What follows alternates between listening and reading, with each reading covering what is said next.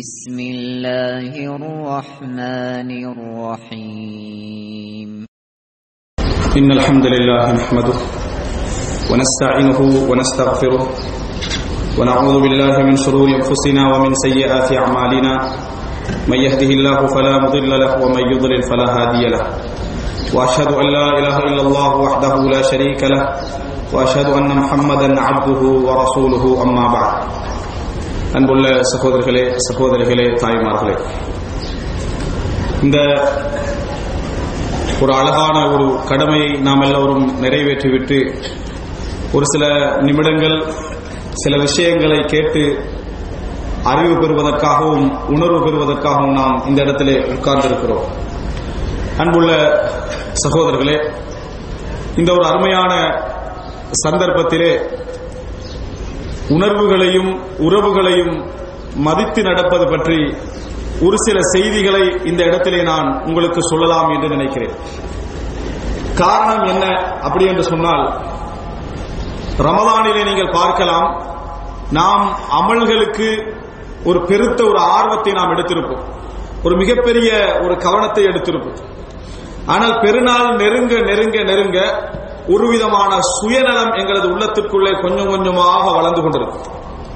பெருநாள் நெருங்க நெருங்க ஒரு விதமான சுயநலம் எங்கள் உள்ளத்திலே கொஞ்சம் கொஞ்சமாக வளர்ந்து கொண்டிருக்கும். அது என்ன அப்படி என்று சொன்னால், இந்த பெருநாள், இந்த சந்தோஷம், இந்த மகிழ்ச்சி பொருளாதாரத்தோடு நிறைய சம்பந்தப்பட்டிருப்பதனால், எமது வளங்களோடு நிறைய சம்பந்தப்பட்டிருப்பதனால் ஷைத்தானுடைய தூண்டுதல் அந்த நாள் நெருங்க நெருங்க மிகப்பெரிய ஒரு பலத்தை கொடுத்துக் கொண்டே இருக்கும். குறிப்பாக சொல்ல போனால், நமது வசதியின் காரணமாக, நமது உயர்வின் காரணமாக யாரெல்லாம் சந்தோஷப்பட வேண்டும், அதாவது குடும்ப உறவுகள், அண்ணன் தம்பி சகோதரர்கள், தாய் தந்தை, அண்டை வீட்டார் உறவுகள், இவர்கள் தம்மை அண்டி வருவார்களே, தேடி வருவார்களே, நாடி வருவார்களே, அதே நேரம் நாமும் சந்தோஷமாக இருக்க வேண்டுமே, மகிழ்ச்சியாக இருக்க வேண்டுமே என்கின்ற இந்த மனோநிலை அவரவர்களது வசதிக்கு ஏற்ப, அவரவர்களது தகுதிக்கு ஏற்ப ஷைத்தான் அதை இயக்கி விடுவதை நாம் என்ன செய்கிறோம், பார்க்கிறோம். எந்த அளவுக்கு பொதுநலத்தோடு இருந்தோமோ, எந்த அளவுக்கு அமல்களிலே மிகப்பெரிய ஆர்வத்தோடு இருந்தோமோ, அதே அளவு தலைகீழாக பெருநாள் நெருங்க நெருங்க சந்தோஷங்களை எல்லாம் முழுமையாக அனுபவித்து விட வேண்டும் என்கின்ற அடிப்படையில் பணங்களை அள்ளி இறைத்து உறவுகளை கண்டுகொள்ளாமல் இருக்கக்கூடிய மக்களும் மத்தியில் என்ன செய்கிறார்கள், இருக்கிறார்கள். அல்லது ஒரு கருமித்தனம், ஒரு கஞ்சத்தனத்தையும் வரவழைத்துக் கொண்டு சொந்த உறவுகள், அண்ணன் தம்பி, அண்டை வீட்டார், இவர்களை கூட சட்டை செய்யாமல் அல்லது ஓரளவு ஒரு கடமைக்காக தானும் வசதி படைத்தவன் என்ற பெயர் அங்கே விடுபடக்கூடாது என்பதற்காக ஓரளவு தடவி விட்டு இந்த இடத்திலே நடக்கக்கூடியவர்களை நாம் என்ன செய்கிறோம், பார்க்கிறோம். அன்புள்ள சகோதரர்களே, இந்த நேரத்தில் ஒரு முக்கியமான ஒரு நம் தகவலை, அதாவது செய்தியை நாம் மனதிலே பதிய வைத்துக் கொள்ள வேண்டும். இந்த உலகத்திலே நாம் மிகப்பெரிய போராட்டம் எடுத்துக் கொள்வதெல்லாம், மிகப்பெரிய கவனம் எடுத்துக் கொள்வதெல்லாம் நாம் வெற்றி பெற வேண்டும் என்பதில் தான், நாம் தோல்வி அடையக்கூடாது என்பதில் தான். எந்த இடமாக இருந்தாலும் சரி, நான் இரண்டாம் தர நபராக மாறிவிடக் கூடாது, தோல்வி அடையக்கூடாது என்பதில் ஒரு மிகப்பெரிய கவனத்தை எடுப்போம். ஆனால் உறவுகளை பேணுகின்ற, அன்பை காட்டுகின்ற இடத்தில் நாம் தெரிந்து கொள்ள வேண்டிய ஒரு மிக முக்கியமான விஷயம் என்ன தெரியுமா? அன்பு என்றாலே தோல்வி அடைதல் தான். அன்பு என்றாலே என்ன? தோல்வி அடைதல் தான் அன்புக்குரிய மறுபெயர். அன்புக்குரிய மறுபெயரே நீங்கள் தோல்வி அடைவதுதான். யாரால் விட்டுக் கொடுக்க முடியவில்லையோ அவருக்கு முன்னால் நீங்கள் விட்டுக் கொடுக்க வேண்டி வரும். யார் உங்களுக்கு அநியாயம் இழைத்தாரோ அவரை மன்னிக்க வேண்டி வரும். யார் உங்களை விமர்சித்தாரோ அவரை கண்டுகொள்ளாமல் இருக்க வேண்டி வரும். யார் உங்களை பகைத்தாரோ அவரை சேர வேண்டி வரும். யார் உங்களை விரல் நீட்டி கண்டிக்கிறாரோ அவரிடத்திலே நீங்கள் பணிந்து செல்ல வேண்டி வரும். இருந்தால் மாத்திரம்தான் நீங்கள் அன்பை என்ன செய்யலாம், கடைசி நிமிடம் வரைக்கும் தக்க வைத்துக் கொள்ளலாம். அன்புள்ள சகோதரர்களே, இதன் காரணமாகவே நிறைய பகமை உணர்வின் காரணமாக இவருக்கு நான் இவருடைய உறவை பேணுவதா, இந்த பெருநாள் நாளில் கூட இவரது உறவை பேணுவதா, இவரிடத்தில் நான் விட்டுக் கொடுப்பதா, இவருக்கு நான் பேசுவதா என்ற ஒரு காரணமாக பலர் உறவுகளை என்ன செய்கிறார்கள், பகைத்து நடக்கக்கூடிய ஒரு சூழ்நிலையை பார்க்கிறோம். அதிலும் குறிப்பாக சொல்வதாக இருந்தால், இங்கே கஷ்டப்பட்டு தனிமையிலே வேலை செய்யக்கூடிய, குடும்பம் இல்லாமல் வேலை செய்யக்கூடிய மக்களில் பலர் ஒரு 1000, 1500, 2000 சம்பாதிக்கக்கூடிய மக்கள் எப்படியாவது தனது உறவுகளும் தன்னை அண்டியவர்களும் தனது சொந்தங்களும் சந்தோஷமாக வாழ வேண்டும் என்று இருக்கின்ற பணத்தை எல்லாம் அப்படியே திரட்டி எல்லாவற்றையும் வீட்டுக்கு அனுப்பி வைத்திருப்பார்கள். வீட்டுக்கு அனுப்பிய பின்னால் அவனுடைய முழுமையான சந்தோஷம் என்ன என்று சொன்னால், தனது குடும்பம் சந்தோஷமாக இருக்கிறது என்பது அவனது சந்தோஷம். அதிலே அவன் முதலாவது அடைவது தான் தோல்வியுறுவதுதான். தனக்கு இல்லாது விட்டாலும் சரி, தான் சந்தோஷமாக இருக்க முடியாது விட்டாலும் சரி, தன் குடும்பம் சந்தோஷமாக இருக்க வேண்டும் என்பதற்காக முதலாவது தோல்வியை தழுவிக் கொள்கிறான். அன்பு அங்கே அந்த இடத்துல அன்பு என்ன செய்கிறது? வெற்றி பெறுகிறது. இரண்டாம் கட்டம் என்ன என்று சொன்னால், வீட்டிலே இந்த கஷ்டப்பட்டு அனுப்பக்கூடிய இந்த தொழிலாளியுடைய பணம் வந்து சேர்ந்த பின்னால் அவர்களது வாழ்க்கை செலவுகள் பன்மடங்காக ஆகியிருப்பதனால் அவர்கள் என்ன பார்க்கிறார்கள் என்றால், போதாது, இந்த தடவை என்ன செய்கிறார், போதாமல் அனுப்பி இருக்கிறார், எனவே அவராக ஒரு போன் கால் பண்ணட்டும், யாரு அனுப்பினவரே இன்னொரு போன் கால் பண்ணட்டும் என்று வெயிட் பண்றாங்க. இங்கேயும் இந்த நபர் என்ன செய்கிறார் என்று சொன்னால், நமக்கு இன்னும் தொலைபேசி அழைப்பு வரவில்லையே, வீட்டுக்கெல்லாம் பொருளாதாரம் போய் சேர்ந்திருக்கிறது, ஒரு நன்றி பாராட்டி அல்லது என்ன நடந்தது எப்படி நடந்தது என்கின்ற ஒரு செய்தி வரவில்லையே என்கின்ற அந்த மனோ கவலையில் இருக்கிற நேரத்தில் இங்கேயும் போன் எடுத்து பேசுகின்ற அடுத்த தோல்வியை யார் தழுகிறாரு? அதே ஆண்மகன் தான் என்ன செய்கிறார்? அந்த தோல்வியை தழுகிறார். இந்த நேரத்தில் ஷைத்தான் என்ன செய்து விடுகிறார் சொன்னால், விளையாடி விடுகிறார். நீயே கொடுத்து, நீயே கவனித்து, நீயே கவலைப்பட்டு அதற்கு பின்னாடி நீ தொடர்ந்து தோல்வி அடையக்கூடாது என்று அந்த நிமிடத்தில் அந்த உணர்வை முறுக்கிவிட்டு பெருநாளை ஒரு பகைமையான நாளாக, பெருநாளை ஒரு சண்டை மிக்க நாளாக, பிரச்சனையான நாளாக, எத்தனையோ சந்தோஷங்களை கெடுக்கின்ற நாளாக ஷைத்தான் என்ன செய்கிறான்? வெற்றி பெற்று விடுகிறான். உண்மையில் ஒரு விஷயத்தை நாங்கள் தெரிந்து கொள்ள வேண்டும். அன்பும் உறவும் நிலைக்க வேண்டும் என்றால் தொடர்ந்து தோல்வி அடைந்து கொண்டே இருக்க வேண்டும். அவ்வளவுதான். தொடர்ந்து நாம் தோல்வியை தழுவதற்கு தயாராக இருந்து கொண்டே இருக்க வேண்டும். அன்பும் உறவும் நிலைக்க வேண்டும் என்றால் ரசூலுல்லாஹி ஸல்லல்லாஹு அலைஹி வஸல்லம் அவர்கள் சொன்னார்கள், ஒருவர் வாரார், அல்லாஹ்வின் தூதரே, என் குடும்பத்தை நான் சேர்ந்து நடக்கிறேன், ஆனால் அவர்கள் என்னை பிரிந்து நடக்கிறார்கள், என்னை அவர்கள் நான் எவ்வளவு அன்போடு நடந்தாலும் என்னை திட்டி தீர்க்கிறார்கள் என்று ரசூலுல்லாஹி ஸல்லல்லாஹு அலைஹி வஸல்லம் சொன்ன நேரத்தில் நபி அவர்கள் சொன்னார்கள், தொடர்ந்து நீங்கள் அவ்வாறே செய்து கொண்டு விடுங்கள், தொடர்ந்து அவ்வாறே செய்து கொண்டிருங்கள், இதை நீங்கள் விட்டுவிடவே வேண்டாம். அவ்வாறு செய்கின்ற காலமெல்லாம் நீங்கள் உறவை சேர்வதில் நீங்கள் தோல்வி அடைவது போல இருந்தாலும், அவர்கள் கொடுக்கிறது மாதிரி இருந்தாலும், அவர்களுக்கு நீங்கள் சுடு சாம்பலைத்தான் ஊட்டிக் கொண்டிருக்கிறீர்கள், சுடு சாம்பலைத்தான் ஊட்டிக் கொண்டிருக்கிறீர்கள். அப்படி என்றால் ரசூலுல்லாஹ் அவருக்கு ஒரு மன ஆறுதல் கொடுக்கிறாரு, நீர் தோல்வி அடையவே இல்லை, நீங்கள் தோல்வி அடையவே இல்லை, இறைவனது புறத்தில் நீங்கள் அது உங்களுக்குரிய நன்மை எல்லாம் என்ன செஞ்சாச்சு? எழுதப்பட்டாச்சு. அவர்கள் கெட்டவர்களாக இப்படி நடந்து கொள்ளும் காலம் எல்லாம் அவர்கள் வாங்கிக் கொள்வதும் அனுபவிப்பதெல்லாம் என்ன? சுடு சாம்பல் தான் என்று ரசூலுல்லாஹி ஸல்லல்லாஹு அலைஹி வஸல்லம் அந்த தோழருக்கு சொன்னதை நாம் என்ன செய்கிறோம்? பார்க்கிறோம். அன்புள்ள சகோதரி, இன்னொரு கூலி ரசூலுல்லாஹி ஸல்லல்லாஹு அலைஹி வஸல்லம் என்ன சொல்கிறார்கள்? அல்லாஹ் தஆலா எல்லாவற்றையும் படைத்தவுடனேயே காமத்துர் ரஹீம், அதாவது இந்த இரத்த உறவு எழுந்து நின்றது. அது ஒரு படைப்பு, அது ஒரு உறவு என்பது ஒரு படைப்பு, அது எழுந்து நின்றது. எனது ஹக்கு என்ன, எனக்கு நீ வழங்குகின்ற அந்தஸ்து என்ன என்று அல்லாஹ்விடத்திலே கேட்ட பொழுது அல்லாஹ் ரப்புல் ஆலமீன் சொன்னான், உனக்கு நான் செய்கின்ற மரியாதை, உனக்கு தருகின்ற ஹக்கு என்ன தெரியுமா? உனக்கு நான் தருகின்ற கௌரவம் என்ன தெரியுமா? உன்னை யாரெல்லாம் சேர்ந்து நடக்கிறார்களோ அவர்களை நான் சேர்ந்து நடப்பேன், உன்னை யாரெல்லாம் துண்டித்து நடக்கிறார்களோ அவர்களை நான் துண்டித்து நடப்பேன். இதுதான் நான் உனக்கு தரக்கூடிய என்ன ஹக் என்று அல்லாஹ் தஆலா சொன்னதாக ரசூலுல்லாஹி ஸல்லல்லாஹு அலைஹி வஸல்லம் அவர்கள் சொல்லி காட்டினார்கள். அன்புள்ள சகோதரர்களே, எனவே நாங்கள் ஆழ்மனதிலே பதிய வைத்துக் கொள்ள வேண்டும், நம்மை சூழ உள்ள உறவுகள், நம்மை சூழ உள்ள சொந்தங்கள், நம்மை சூழ உள்ள பந்தங்கள், இவர்கள் நமக்கு என்ன செய்கிறார்கள், எங்களோடு எப்படி நடந்து கொள்கிறார்கள், எங்களுக்கு எப்படி அதை ட்ரீட் பண்ணுகிறார்கள் என்பது அவர்களது குணத்தோடும் அவர்களது உறவுகளோடும் அவர்களது கல்வியோடும் அவருடைய இயல்போடும் சம்பந்தப்பட்டது. நீ நல்ல மனிதராக இருந்தால், நீ ஆன்மீகம் உள்ளவனாக இருந்தால், மார்க்கம் தெரிந்தவனாக இருந்தால் நீ அதை பேண வேண்டும். அதுல எந்த விதமான சங்கடத்தையும் நீ என்ன செய்யக்கூடாது? காட்டக்கூடாது. நீ விட்டுக் கொடுக்க இறைவனது புறத்திலிருந்து உனக்கு ஒரு உதவி இருந்து கொண்டே இருக்கும், இறைவனது புறத்திலிருந்து உனக்கு ஒரு ஆதரவு இருந்து கொண்டே இருக்கும். என்றைக்கும் என்ன செய்து விடக்கூடாது? மறந்து விடக்கூடாது. எனவே அன்புள்ள சகோதரர்களே, இந்த விட்டுக் கொடுப்பின்மை, இந்த மன்னிப்பு இன்மை, இந்த உறவு இன்மை எங்கெல்லாம் பாதிக்கிறது என்பதை நான் இன்னொரு பகுதியையும் இந்த பெருநாள் உரையை நான் சொல்லலாம் என்று நினைக்கிறேன். ரமலானில் இது நான் இப்பொழுது சொன்னது அன்பு, உறவு, சொந்த பந்தங்களை சேர்ந்து நடத்தல் என்பதிலெல்லாம் நீங்கள் வெற்றி பெற வேண்டும் என்றால் சுருக்கமான மெசேஜ் தோல்வியடையுங்கள். அவ்வளவுதான். சுருக்கமான மெசேஜ் என்ன? தோல்வியடையுங்கள். அதிலே நீங்கள் வெற்றி பெற வேண்டும் என்று நினைத்தீர்கள் என்று சொன்னால், நான் தான் முதலாவது, எனக்குரியவைகள்லாம் கிடைக்க வேண்டும் என்று நினைத்தீர்கள் என்று சொன்னால் அன்பு நிலைக்காது. அன்பு என்ன செய்யாது? நிலைக்காது. நீங்கள் தோல்வியுற இறைவன் பக்கம் இருந்து உங்களுக்கு ஆதரவும் உதவியும் என்றைக்கும் என்ன செய்யும்? இருந்து கொண்டே இருக்கும் என்பதை மறந்துவிடக் கூடாது. பகைத்துக் கொண்டு ஒரு பெருநாள் கிடையாது. பகைத்துக் கொண்டு ஒரு பெருநாள் கிடையாது.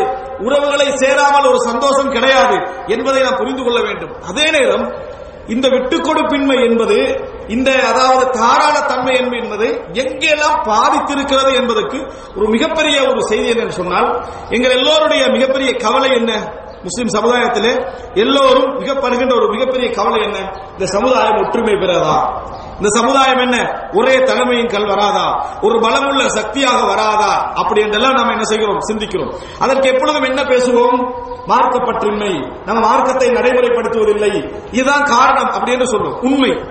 ஆனால் இந்த மார்க்கத்தை எல்லாம் நடைமுறைப்படுத்துவதின்மை, இதற்கு பின்னாலே எல்லாம் என்ன இருக்குது அப்படின்னு பாத்தீங்கன்னு சொன்னால் விட்டுக் கொடுப்பின்மை. விட்டுக் கொடுப்பு இன்மை என்பதுதான் பழிவாங்கி விட்டேன் என்கின்ற சிந்தனை தான், நான் தான் என்கின்ற அந்த மமதை தான் இங்கே மிகைத்து நிற்பதை நாம் என்ன செய்கிறோம்? பார்க்கிறோம். உதாரணம் என்ன? ரமலான். அழகான முதல் ரமலான் முடியுது. முடிஞ்சு நாளைக்கு பெருநாளா நோன்பா? எவ்வளவு பிரச்சனை! நாளைக்கு அவ்வளவு அழகா முடிஞ்சது.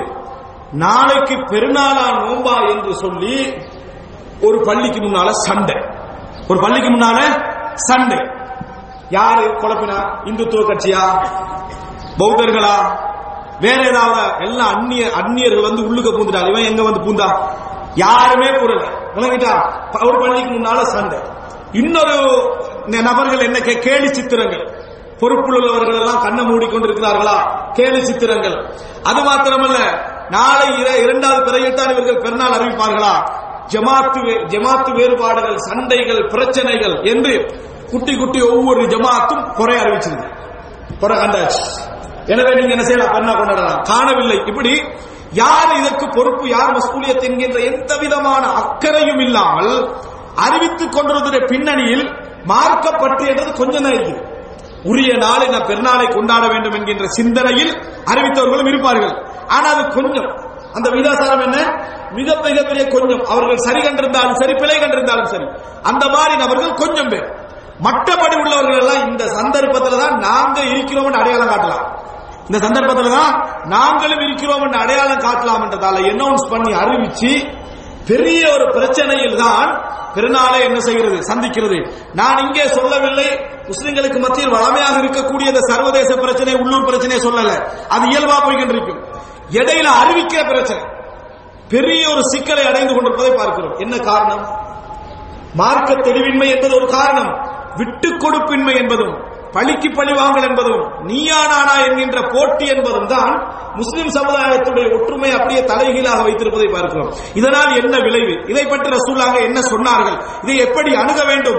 இதுக்கு இந்த மாதிரி அணுகினால் நாளைய பிறைகள் இருக்கிறது, ஒவ்வொரு மாதத்துக்குரிய பிறைகள், பொறுப்புள்ளவர்கள் எப்படி நடந்து கொள்வார்கள் என்ற எந்த கேள்வியும் இல்லாமல், அக்கறையும் இல்லாமல் பிரச்சனைகளை அணுகுவதை நாம் என்ன செய்கிறோம்? பார்க்கிறோம். ஒரு செய்தி சகோதரர்களே, காலித் இப்னு வலீத் ரலியல்லாஹு அன்ஹு அவர்கள் மிகப்பெரிய ஒரு தலைவர். காலித் இப்னு வலீத் ரலியல்லாஹு அன்ஹு அவர்கள், ஒரு யுத்தம் நடக்கிறது. ஹிம்யர் கோத்திரத்தை சேர்ந்த ஒரு மனிதர், யுத்த களத்தை பொறுத்த வரைக்கும் யுத்தம் ஒன்று நடந்தால் எதிரியை ஒருவர் தனியே வீழ்த்தினால் அந்த எதிரியிடம் இருந்து கிடைக்கக்கூடிய எல்லா சொத்தும் யாருக்கு? அந்த தனியை யார் வீழ்த்துகிறாரோ அவருக்குரியது. பொதுவாக போராடினால் தான் கனிமத். இப்படி தனியே வீழ்த்துகிற நேரத்தில் அவருடைய சொத்துக்களை எடுத்துட்டு வருவார். யுத்த களத்தில் வந்த நேரத்தில் காலித் இப்னு வலீத் பார்க்கிறாரு, நிறைய சொத்து இருக்குது, வாளு, அது இதுன்னு நிறைய இருக்குது. அதனால கொடுக்கல. காலித் இப்னு வலீத் என்ன செய்யல? யார் வீழ்த்தினாரோ அந்த கோத்திரத்தை சேர்ந்தவருக்கு கொடுக்கல. இது கேள்விப்பட்ட அவுஃப் இப்னு மாலிக் என்றவர் என்ன செய்யறாரு? காலித் இப்னு வலீத் சொல்லி, நீங்க தலைவர், ரசூல் ஸல்லல்லாஹு அலைஹி வஸல்லம் உங்களுக்கு தெரியும், லில் காத்தில் ஸலபுஹு, யார் வெற்றி, அதாவது யுத்தத்திலே போராடி தனியே ஒத்தர ரவுண்ட் பண்ணி கொள்றாரோ அவரிடத்தில் இருந்த பணத்தை எல்லாம் நீங்க யாருக்கு கொடுக்கணும்? அவருக்கு தான் என்ன செய்யணும்? கொடுக்கணும் என்று ரசூலுல்லாஹ் சொல்லியிருக்கிறாங்களா? இது எப்படி கொடுக்காம இருக்கலாம்? சொல்றாரு, இஸ்தக்தர்து, நிறைய இருக்குது, இவ்வளவு கொடுக்க எனக்கு என்ன செய்யல, மனசு வரல அப்படின்றார். உடனே போய் ரசூலுல்லாஹி ஸல்லல்லாஹு அலைஹி வஸல்லம் இடத்திலே முறைப்படுகிறார். முறைப்பட்ட உடனே ரசூலுல்லாஹ் காலித் இப்னு வலீதை கூப்பிடுறாங்க. ஒரு அழகான சம்பவம் இது.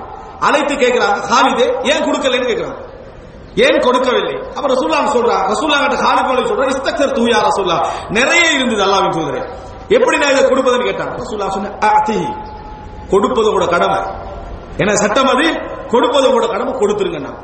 ஹாலித் வழி கொடுத்துட்டார். கொடுத்துட்டு போன உடனே எங்கட சமுதாயத்தில் நடக்கிற மாதிரி ஒரு வேலை நடந்தது. இவர் அவுஃப் இப்னு மாலிக் ரலியல்லாஹு அன்ஹு, மனித இயல்பு, அந்த பக்கத்தால வந்து சந்திக்கிறார். யார? Khalid Walid. சட்டை கிட்டால பிடிச்சிட்டு இழுக்கிறார். செஞ்சிட்டேனான்னு கேட்டார்.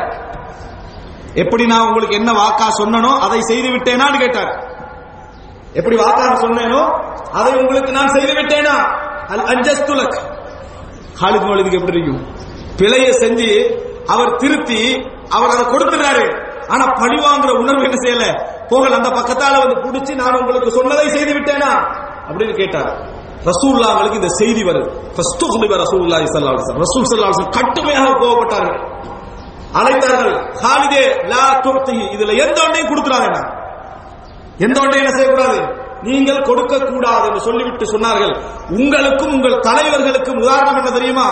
ஒரு மனிதர் அழகான முறையில ஒட்டகத்தை மேய்த்து வந்து ஆத்தோரத்துல தண்ணி குடிக்கிற இடத்துக்கு வரைக்கும் கொண்டு வந்து மெயின்டைன் பண்ணி கொண்டு வந்து அது அப்படியே கிளியராக இருக்கிற டைம்ல அந்த ஒட்டகம் தண்ணீர் எல்லாம் குடிச்சா ஆறு எப்படி ஆகிரும்? குட்டை குழம்பிடும். அது குடிச்சிட்டு போன பின்னால குட்டை குழம்பி இருக்கும். எப்படி நீங்க நடந்து கொள்கிறீர்கள்? அந்த ஆட்டுடைய அந்த சுத்தமான நீர் உங்களுக்கும், அதில் எஞ்சி இருக்கக்கூடிய குழம்பியது உங்கள் தலைவர்களுக்கும் கேட்டாங்க. சுத்தமாக இருந்ததெல்லாம் உங்களுக்கு, குழம்பிய பின்னால் உள்ளதெல்லாம் யாருக்கு? தலைவர் மாறுற தலையிலையா என்று ரசூலுல்லாஹி ஸல்லல்லாஹு அலைஹி வஸல்லம் இதான் உங்களுக்குரிய உதாரணம் என்று ரசூலுல்லாஹி ஸல்லல்லாஹு அலைஹி வஸல்லம் சொன்னார்கள். இதான் சகோதரன் சமுதாயத்துக்கும் நடந்திருக்கிறது. தலைவர் மாதிரி எங்கடா பிழையுறன்னு பார்த்துட்டு இருக்கிறதே, உடனே என்ன செஞ்சிருது? தலைமைத்துவத்துக்கு தகுதி இல்லை என்றதுக்கு அடையாளம் இது. எதிர்பார்த்திருக்கக்கூடிய மனன். ஆனா எல்லாரும் என்ன பேசிக்கொள்வது? ஒரு தலைவர் வரமாட்டாரா, வந்தா இருக்க விடுறதும் இல்லை. ஒரு தலைவர் வரமாட்டாரா என்று சொல்ல எல்லாருடைய கவலை, எவனே இருக்க விடுறதில்லை. அன்புள்ள சகோதரர்களே, 2 மெசேஜ்கள் மனதிலே பதிய வைத்துக் கொள்ளுங்கள். விட்டுக் கொடுப்பின்மை, மன்னிப்பின்மை, தோல்வியை ஏற்றுக்கொள்கின்ற மனப்பான்மை, தோல்வி அடைதல் என்கின்ற மனநிலை மனிதனுடைய இயல்பு என்கின்ற அந்த தன்மையின்மையால் தான் மற்றவர்கள் மீதெல்லாம் குற்றம் சாட்டு செய்து கொண்டு சொந்த உறவுகளை சேர்ந்து நடப்பதில்லை, தாய் தந்தையோடு பேசுவதில்லை. சிலர் சில கேள்விகள் கேட்கிறார்கள், ஆச்சரியமாக இருக்குது. என் தாய் தந்தை வந்து சொத்துல எனக்கு சரியா நடந்து கொள்ளல, அதனால அவரோட பேசாமல் இருக்கலாமாண்டு மூளையோட கேட்கிறாங்களா, மூளை இல்லாம கேட்கிறாங்களா? ஏன் இந்த கேள்வியே பிழை. தாய் தந்தையோடு சேர்ந்து நடத்தல் என்பதற்கு கேள்வியே வரக்கூடாது. இந்த அடிப்படை தெரியாம இந்த மார்க்கம் இருக்கிறார். அன்புள்ள சகோதரர்களே, 2 மெசேஜ்களை மனதிலே பதிய வைத்துக் கொள்ளுங்கள். நாங்கள் எவ்வளவு பணிந்து விட்டுக் கொடுக்கிறோமோ ரப்புல் ஆலமீனுடைய உதவி நமக்கு இருந்து கொண்டே இருக்கும். என்றைக்கும் நிச்சயமாக அல்லாஹ் ரப்புல் ஆலமீன் இன்னல்லாஹ லா யுதீஉ அஜ்ரல் முஹ்சினீன், நலவு செய்யக்கூடிய உபகாரம் செய்யக்கூடியவர்களுடைய நன்மைகளை என்றைக்கும் அல்லாஹ் வீணாக்குவதில்லை. என்றைக்கும் அல்லாஹ் அதை மறப்பதில்லை. நாம் மறந்தாலும் கூட அந்த நன்மைகளை அல்லாஹ் என்ன செய்வதில்லை, மறப்பதில்லை. உறவுகளை சேர்ந்து நடப்போம், விட்டுக் கொடுப்போம், நாங்களாக தோல்வி அடைவோம். அல்லாஹ் ரப்புல் ஆலமீன் அதிலே உயர்வு வைத்திருப்பான். அதே போன்று இந்த சமுதாயத்துடைய ஒற்றுமைக்கு நான் என்னென்ன வகையெல்லாம் எனது நாக்கு காரணமாக இருக்கிறது, எனது பார்வைகள் காரணமாக இருக்கின்றன என்றதையெல்லாம் நாம் சிந்தித்து நடக்கக்கூடிய மக்களாக அல்லாஹ் ரப்புல் ஆலமீன் எம் அனைவரையும் ஆக்கியல் புரிவானாக. ஹாதா மா இந்தி வல் இல்மு இந்தல்லாஹ் வ அகூலு கௌலி ஹாதா வ அஸ்தக்ஃபிருல்லாஹ் லி வ லக்கும்.